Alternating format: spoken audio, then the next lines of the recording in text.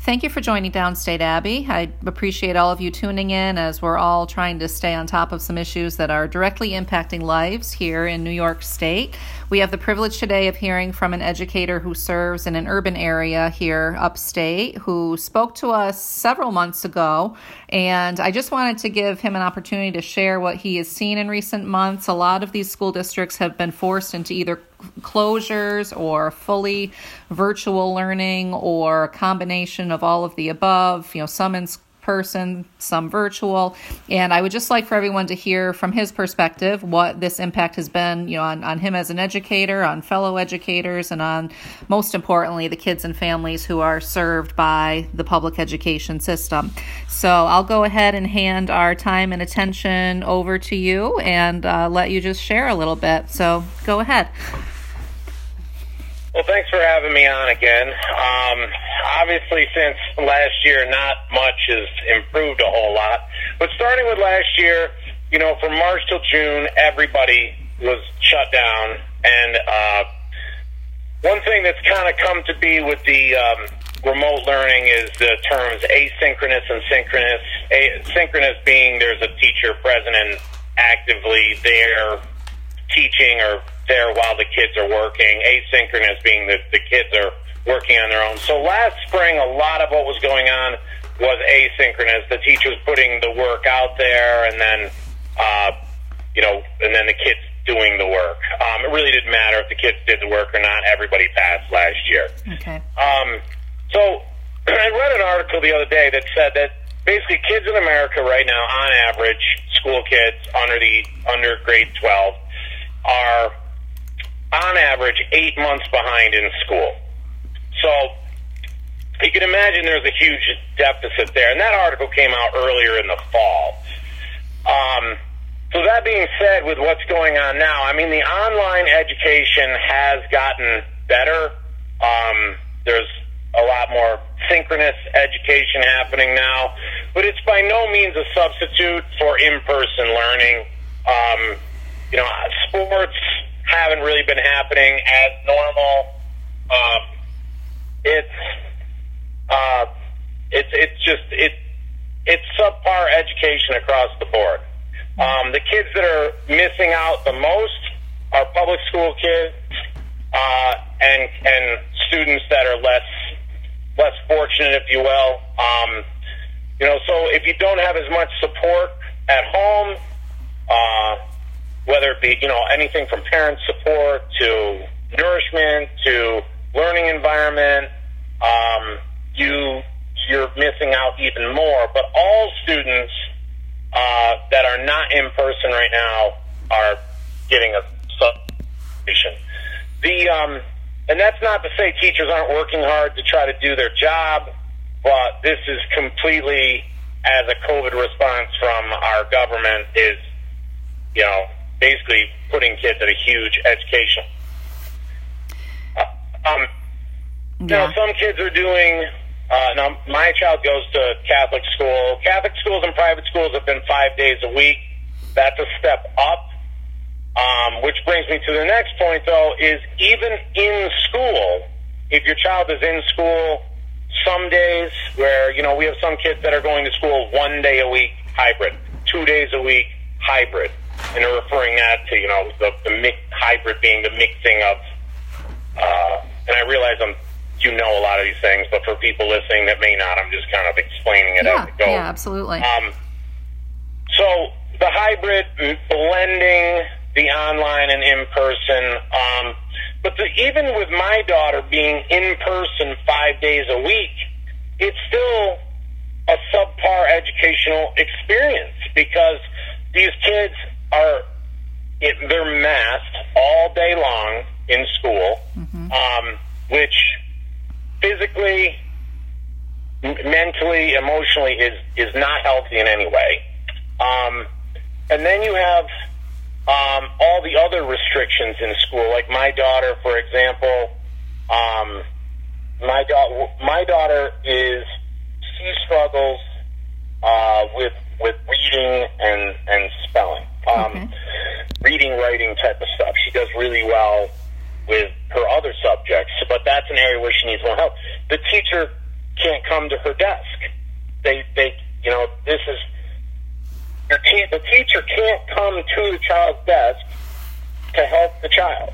You know, and this is, you know, and it may not even be a situation where educational help is needed. Maybe like an emotional support is needed, and this distance still has to be there. You know, especially with the younger children. You know, and it's not good. It's damaging. It's subpar all the way around. And even if your child is in school 5 days a week, they're not receiving a normal education. Sports, you know, like most sports, if not all, have been canceled. And, you know, now they're trying to get those going a little bit, which I find to be a bit out of order and out of sync, because shouldn't, in my opinion, as an educator and a parent, school comes first. Even as, like, you know, my kid plays a sport. I played 3 sports in school, 1 out of school. School comes first before sports. Kids need to be full-time in school before we integrate sports and athletics.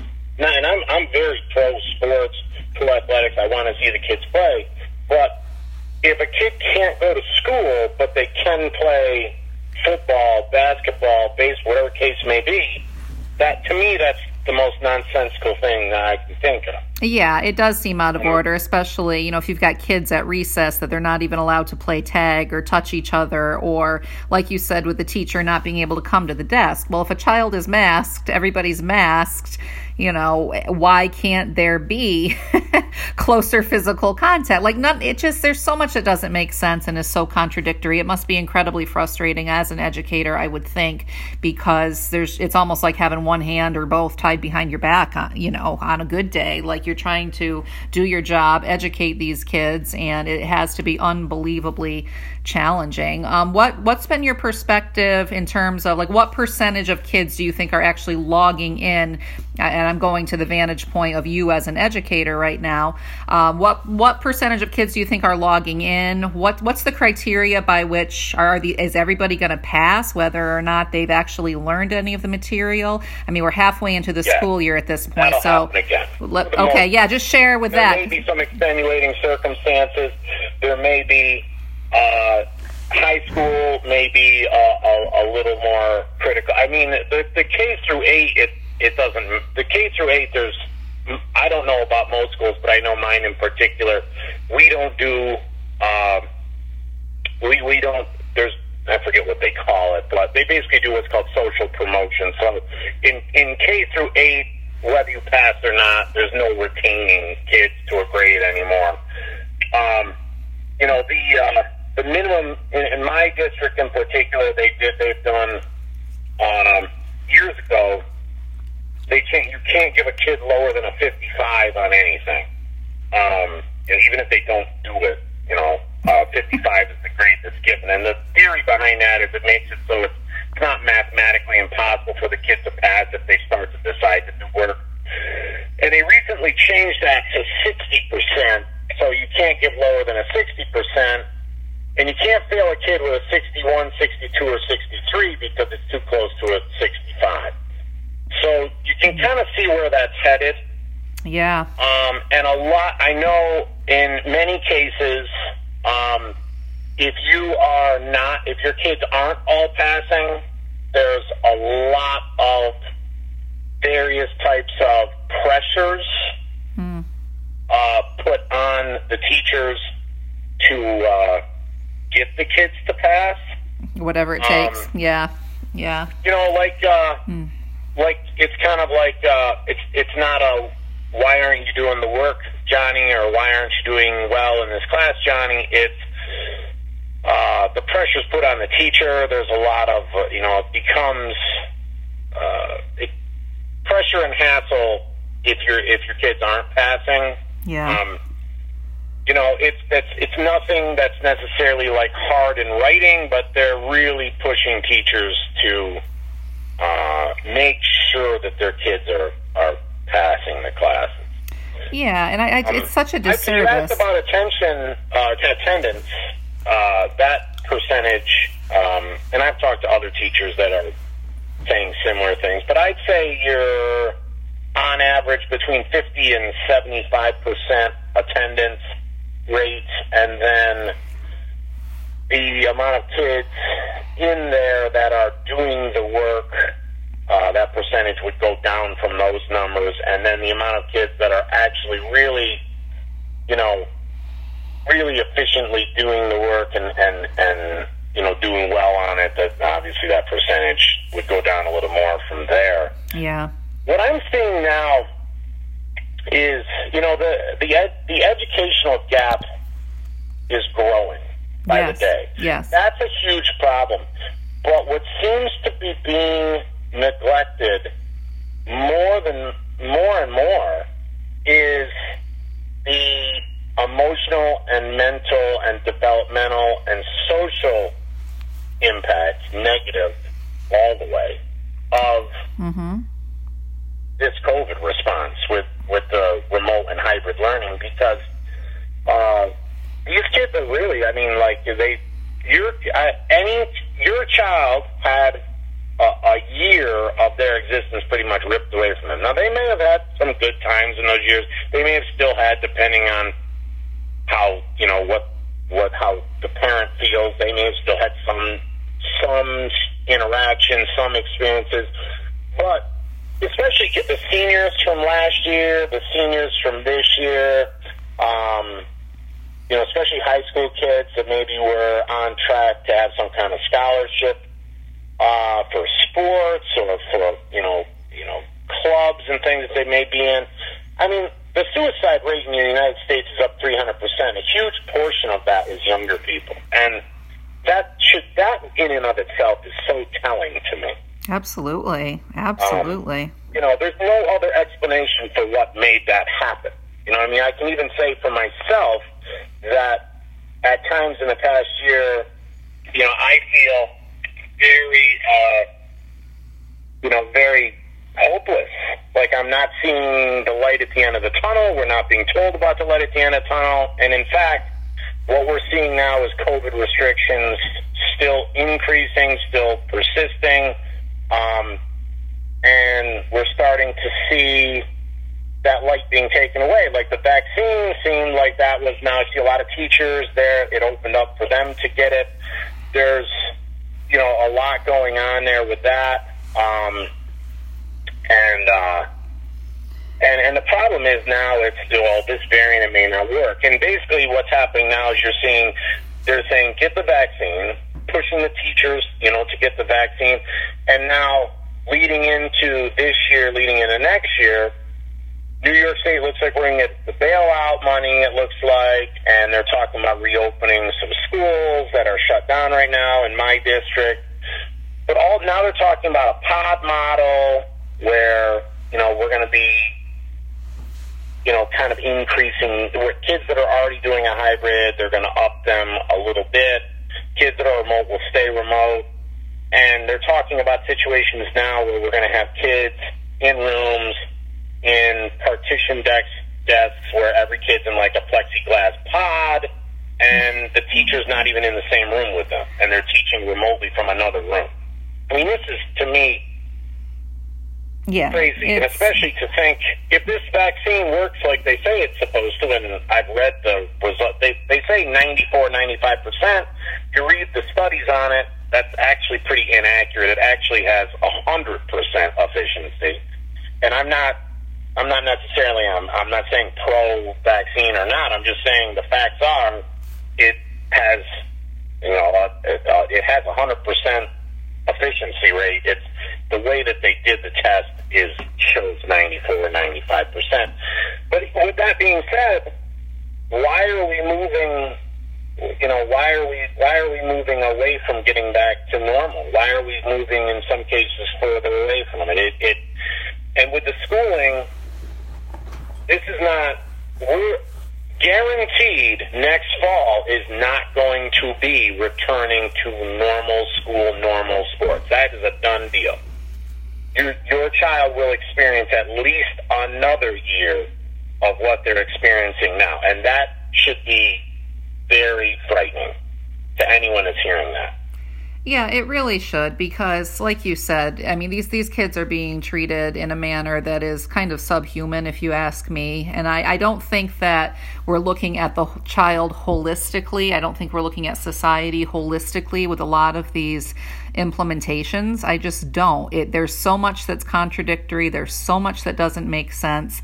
And there's been, dropped ball after dropped ball after dropped ball on part of leadership. And at some point, I think that the people really need to stand up and say, you know what, enough is enough. If we're going to throw $30,000 per child per school year into public education, it's got to do better than this. I'm sorry, but it does. I mean, we're not raising bots. We're raising children. We're raising the next generation. And like you said, there's just so much that's being completely ignored with regard to their safety, with regard to their development. And I want to ask you, and I don't know if you would have the answer, but truancy, I mean, it was considered neglect. If a child misses, X amount of days in a quarter, it'll trigger a call to CPS. CPS will get involved. Is any of that happening with this remote learning? I mean, if you have kids that are just not showing up to any class at all, and I'm not trying to throw parents under the bus, because I know a lot of parents are up to their neck, barely keeping themselves afloat with work, with multiple kids. I get that, but these high-risk communities, these at-risk kids, what's being done with virtual learning to ensure that they're safe, especially if they just go radio silent and nobody hears from them, and they don't check into a class for days, weeks at a time? Or is that anything that you're privy to? I know CPS has their caseload, which was already overwhelmed. I talked to a couple social workers and probation officers that I'm friends with. They are more inundated than ever. I bet. I know there's a lot of domestic calls and such going on, coming in all the time. A couple of my friends that are police officers are, same type of thing. The domestic type of calls are through the roof. One of the things that, though, as far as, like, your kids aren't showing up for class, or not, involved in schooling anymore. And I mean, it's crazy, but there are still kids this fall that were waiting on getting Chromebooks and electronic devices to be able to actually do the work and connect. So, those kids basically went, through last spring with nothing, through parts of this fall with nothing. Yeah. Crazy. And to answer the question about who's reaching out with that stuff, to my understanding is it's mostly teachers, principals, and social workers through the schools that are reaching out with that. Like CPS, I haven't heard a lot of educationally based calls with them, or concern calls with them that they have to go out on, but they're definitely going out on like unsafe domestic situations. Yeah. It's a perfect storm, really, for everything that harms children to just have a chance to grow exponentially during this whole time. I mean, I saw on a news outlet, and we weren't told to be outraged about this, so a lot of people probably missed it, but a 7-year-old boy, Newburgh, New York, House of Horrors. They went in, this kid was basically starved to death. They bring a body out of this house, and it makes me wonder how much is going on that will never see the light of day. I mean, we're talking about a boy who was starved to death. I'd be willing to bet that and maybe yes, maybe no, but I'd be willing to bet that probably if school were completely open for him, most parents, especially if there's addiction issues in the home, they want their kids gone during the day. Like school is a chance for them to be kid-free for 6 hours. At least that's what I see in the community that I work in. And so for that to not be an option for a lot of families, these kids are trapped. I mean, a lot of them are trapped. And I'm not trying to sound over dramatic or anything like that, but we can't ignore the fact that public education has provided a safety net in a lot of ways. And I really, really worry about us just kind of weakening these safety nets and endangering our kids.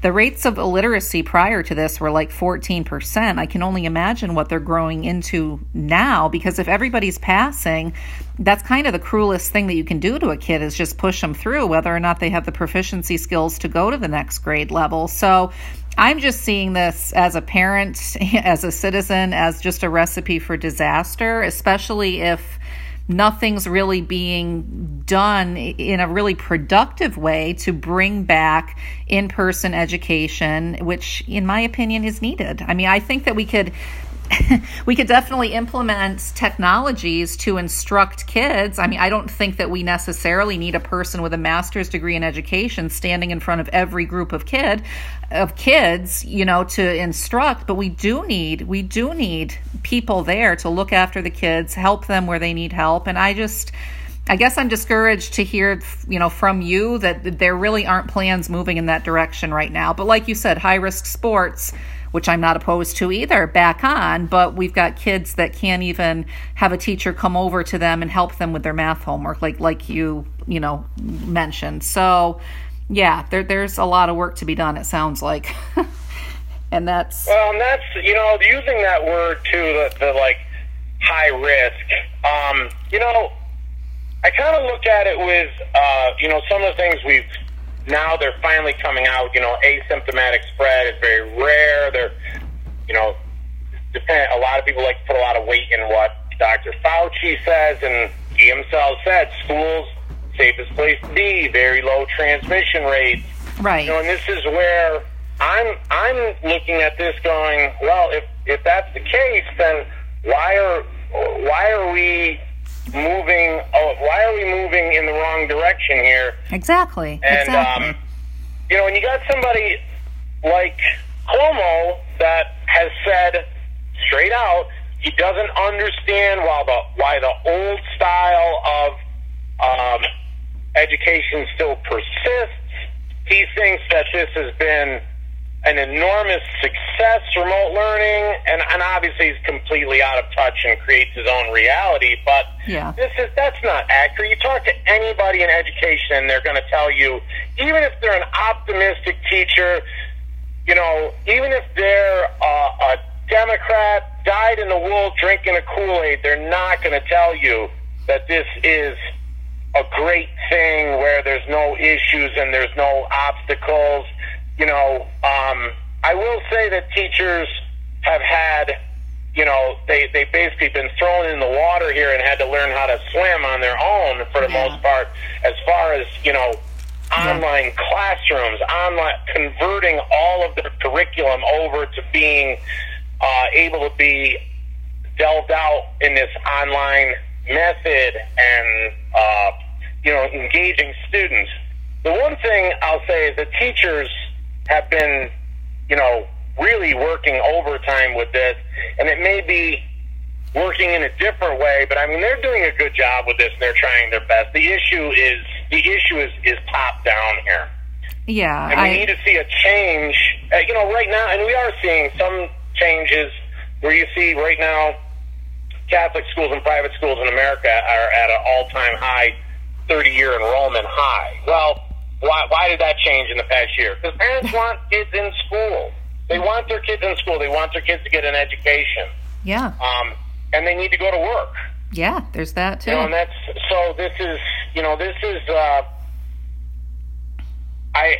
very troubling to see that we're not headed towards normalcy as in our social lives, and we're not headed towards normalcy in our professional lives, and certainly in education that we're not headed towards normalcy. So I don't know. For me, it's very frustrating. And on the flip side, I'm really at a crossroads here and I'm not happy with either direction. And I'll leave you with this. I would like to be teaching in person, but I really dread the thought of going back to school with restrictions, this pod model, wearing masks for 8 hours a day plus. When I think about that, I don't even know how I can do it. Yeah. So, part of me says, geez, I almost kind of hope it stays the way that it is. Part of me wishes I could go back to work, separate work and home, have my students in front of me, physically in front of me, where I can really do the best job for them. Right. I'm really hoping although I don't have a lot of hope for it. But I'm really hoping that something changes in the next 6 months before we transition into the next school year, because right now this is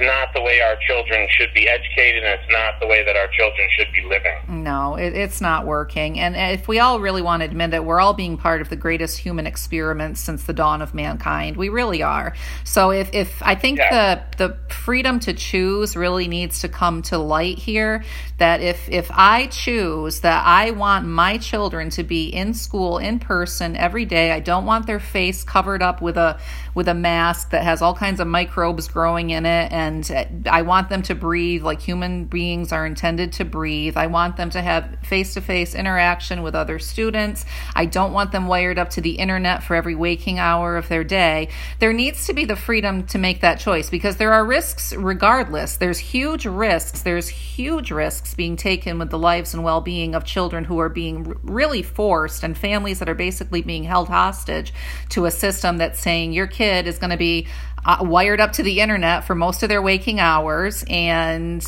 just work it out, make it work. And it's really not fair to give people no option, especially when people are pumping money into a system that it's not working. It's not working. And I'm not criticizing teachers in saying that. I'm just pointing to the obvious here. It's really not working. So we're taking a chance, whether people believe that their kids should be covered in a mask for 8 hours a day and sit in front of a glowing screen. You know what? If you want that reality for your kid and you think that's the, quote, safest and most beneficial, end quote, then you know what? I guess that's freedom that you should be afforded. If I do not believe that is in the best interest of my child, and I'm concerned about the mental health issues that are soaring and the actual brain damage that's caused by having children wired up to electronics for too many hours of their day, then I should be afforded the freedom to make choices that best serve my children. And hopefully that is what's going to happen, is people will have options, because anything short of that is complete overreach on the part of the government. It just is, because we're losing our kids in this. We're failing them. And let's be really honest here and say that public education wasn't in a really great spot before mid-March 2020 either. So we really need to look at it very holistically, look at our kids holistically, and look at the reality. And like you said, follow the science. Why in the world are whole school districts shutting down, forcing kids to be in households where like 70% of new infections were supposedly happening in households? Oh, and that gives people the option of either A, dump your kid into a daycare where they can mix it up with kids from different school districts, or B, they get to go to Grammy and Papa's house, which, that's the elderly population that we're trying to protect. So none of this makes sense. Follow the science. Well, there's you can't. Something you mentioned, you can't. Daycare. Daycares, this is another thing that makes no sense to me. Yeah, they've been open from day one. Bring kids out of school. Yeah. And they go to daycare. Right. They don't wear a mask. They don't socially distance. Right. Yeah, these daycares are pretty much okay. Like, there's been a few that have, shut down for a week here, a week there. You'd expect that. My daughter's daycare shut down for a week, actually, because my daughter had COVID. Well, but that's it. Like, the daycares. So it's not safe to be in school, but it's safe to be where there are protocols in place that allegedly work. But they can go to a daycare where, again, no mask, no social distancing, sharing food. Like, there's absolutely, these daycares are running fairly normal. Yeah, they are. It's like, but that's okay.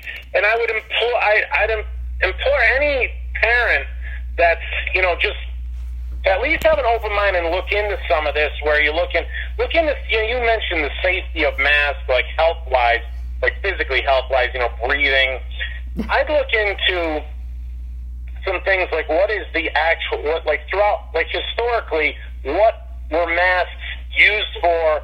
What have they signified symbolically, when people were forced to wear them? By the way, very often slaves were forced to wear a mask. There's something really... There's a whole psychological dynamic. There's a psychological dynamic for sure. Yeah, absolutely. There's a psychological dynamic to it. There's, and to look into, look into the educational gap that we're very clearly seeing. Absolutely. None of this right now. The bottom line is, when you look at what we've been doing to try to prevent the spread and all these things, or slow the spread, the bottom line is this virus, regardless of what measures have been put in place, and various places have put different measures in, state to state, country to country, people taking a different approach. The bottom line is, we're not seeing a lot of differences. This is kind of like following its natural course, regardless of what we try to do to intervene here. The problem that is undeniable is that the peripheral effects and damages from the various protocols that are being put into place in regards to the virus, those are undeniable. Absolutely. The substance abuse. Absolutely. The emotional issues. The suicide rate being up. The domestic violence. The domestic issues coming up. Absolutely. Nourishment issues with kids. Some of these kids, when they come to school, we have in our school, we have 100% free lunch rate. It's through a grant through Walmart, and they do free breakfast, free lunch, and then we have a backpack program where kids can, bring food home overnight and then for the weekend. And that's where these kids are getting their food from. Yeah. And this is not. Yeah. This needs. Something's got to change here because, as much as there's plenty of people that didn't like our former president. The one thing that he said is that the cure can't be worse than the disease itself. And what we're seeing is exactly that. What we are trying to implement as the cure, the solutions, the preventions, are causing more damage than the virus itself. And I'm not saying that the virus is very real. I had it. Yeah, absolutely. Okay, I had absolutely. It. My daughter had it. My mother had it. My father had it. I could rip off 24 of my friends. Yep, and absolutely. Other family members that have had it. Now I could tell you, and my mother. She got very sick with it, but she's okay now. Expectedly got very sick with it. That was not hard to see coming. And I'm not going to say that it's not real, but the hysteria, and you mentioned earlier, you said something with the 7-year-old boy that was starved to death. You said the media didn't tell us to be concerned about it. Mm-hmm. That right there is a very telling statement because we're being told where to place our fears and our concerns, and that is where those peripheral damages are really occurring, because that's where the virus is very real, but the hysteria and other things that have been forced upon us and forced into us, those are where the issues lie. Absolutely, and we can't ignore the epidemics that are running parallel to this, which is the substance abuse epidemic, the mental health epidemic, among other things. So it is, we need to be able to, I believe, as Governor Cuomo said, walk and chew gum at the same time, which I'm not real certain that he's able to do that on any level, as recent investigations are pointing out. But the damage that's being caused is really something that is. It's impossible to quantify right now, but we as the people really need to stand up, especially for communities in which there's kids who aren't as fortunate as yours or mine, who, there's not food insecurity. There are parents who are going to make sure work is done and look after their safety. And unfortunately, there's been a lot being done to our societies with regard to the bail reform, which puts domestic violence perpetrators right back out into the streets and into the homes that they're victimizing, the COVID-19 jailbreak. And then in addition to that, the mask wearing, no one can deny it. It does embolden crime. People are able to get away with virtually anything because they're unrecognizable, undetectable. And those are things that need to be talked about. And we need to have a more, I'll use the word again, holistic approach to this, because because we are causing untold damage. And I wish we had more time today, because I really do value your insight and your opinion and your perspective, and maybe we can convene again and talk a little bit more about it, because I'm sure there's an awful lot we could talk more about. But in closing, I'd like to give you an opportunity to just leave any final thoughts you may have to our listeners. Well, you know, our children they're our legacy, they're our future. You know, me as an educator, I live that. So, and I have a child. So, you know, here's the thing right now that I think people need to be left with is your child's education is everything as far as, you know, their future. And their social and emotional wellness is also everything as far as their building blocks going forward, their memories of their childhood, their experiences that will make them who they are as an adult. And all of that right now is in a very warped reality. And this is often are overlooked in this. You know, throughout this entire past year, children have come last in every discussion and every thought. And this is, even with schools, the kids will be, all they talked about was how the kids would be super spreaders and bring the virus home and kill everyone. And exactly. No one's talking about how this virus is, or how our kids are being impacted here. Like, this is we just had a year of our kids' lives that were completely damaged at a minimum. You know, I'll just say that, and people need to start really thinking that, you know, what world do you want your child to grow up in? Because and what education do you want them to have? What do you know what I mean? This is, absolutely. Your child's education, emotional wellness, and mental health should be the number one importance to you. And it should really be important to everyone, even if it's not your child, because really, absolutely. You know, again, all of our children, they are our legacy. They are our future. They are the ones that eventually need to take the reins. Absolutely. And I got news for everyone out there. There's a lot of them right now that aren't going to be ready to do that.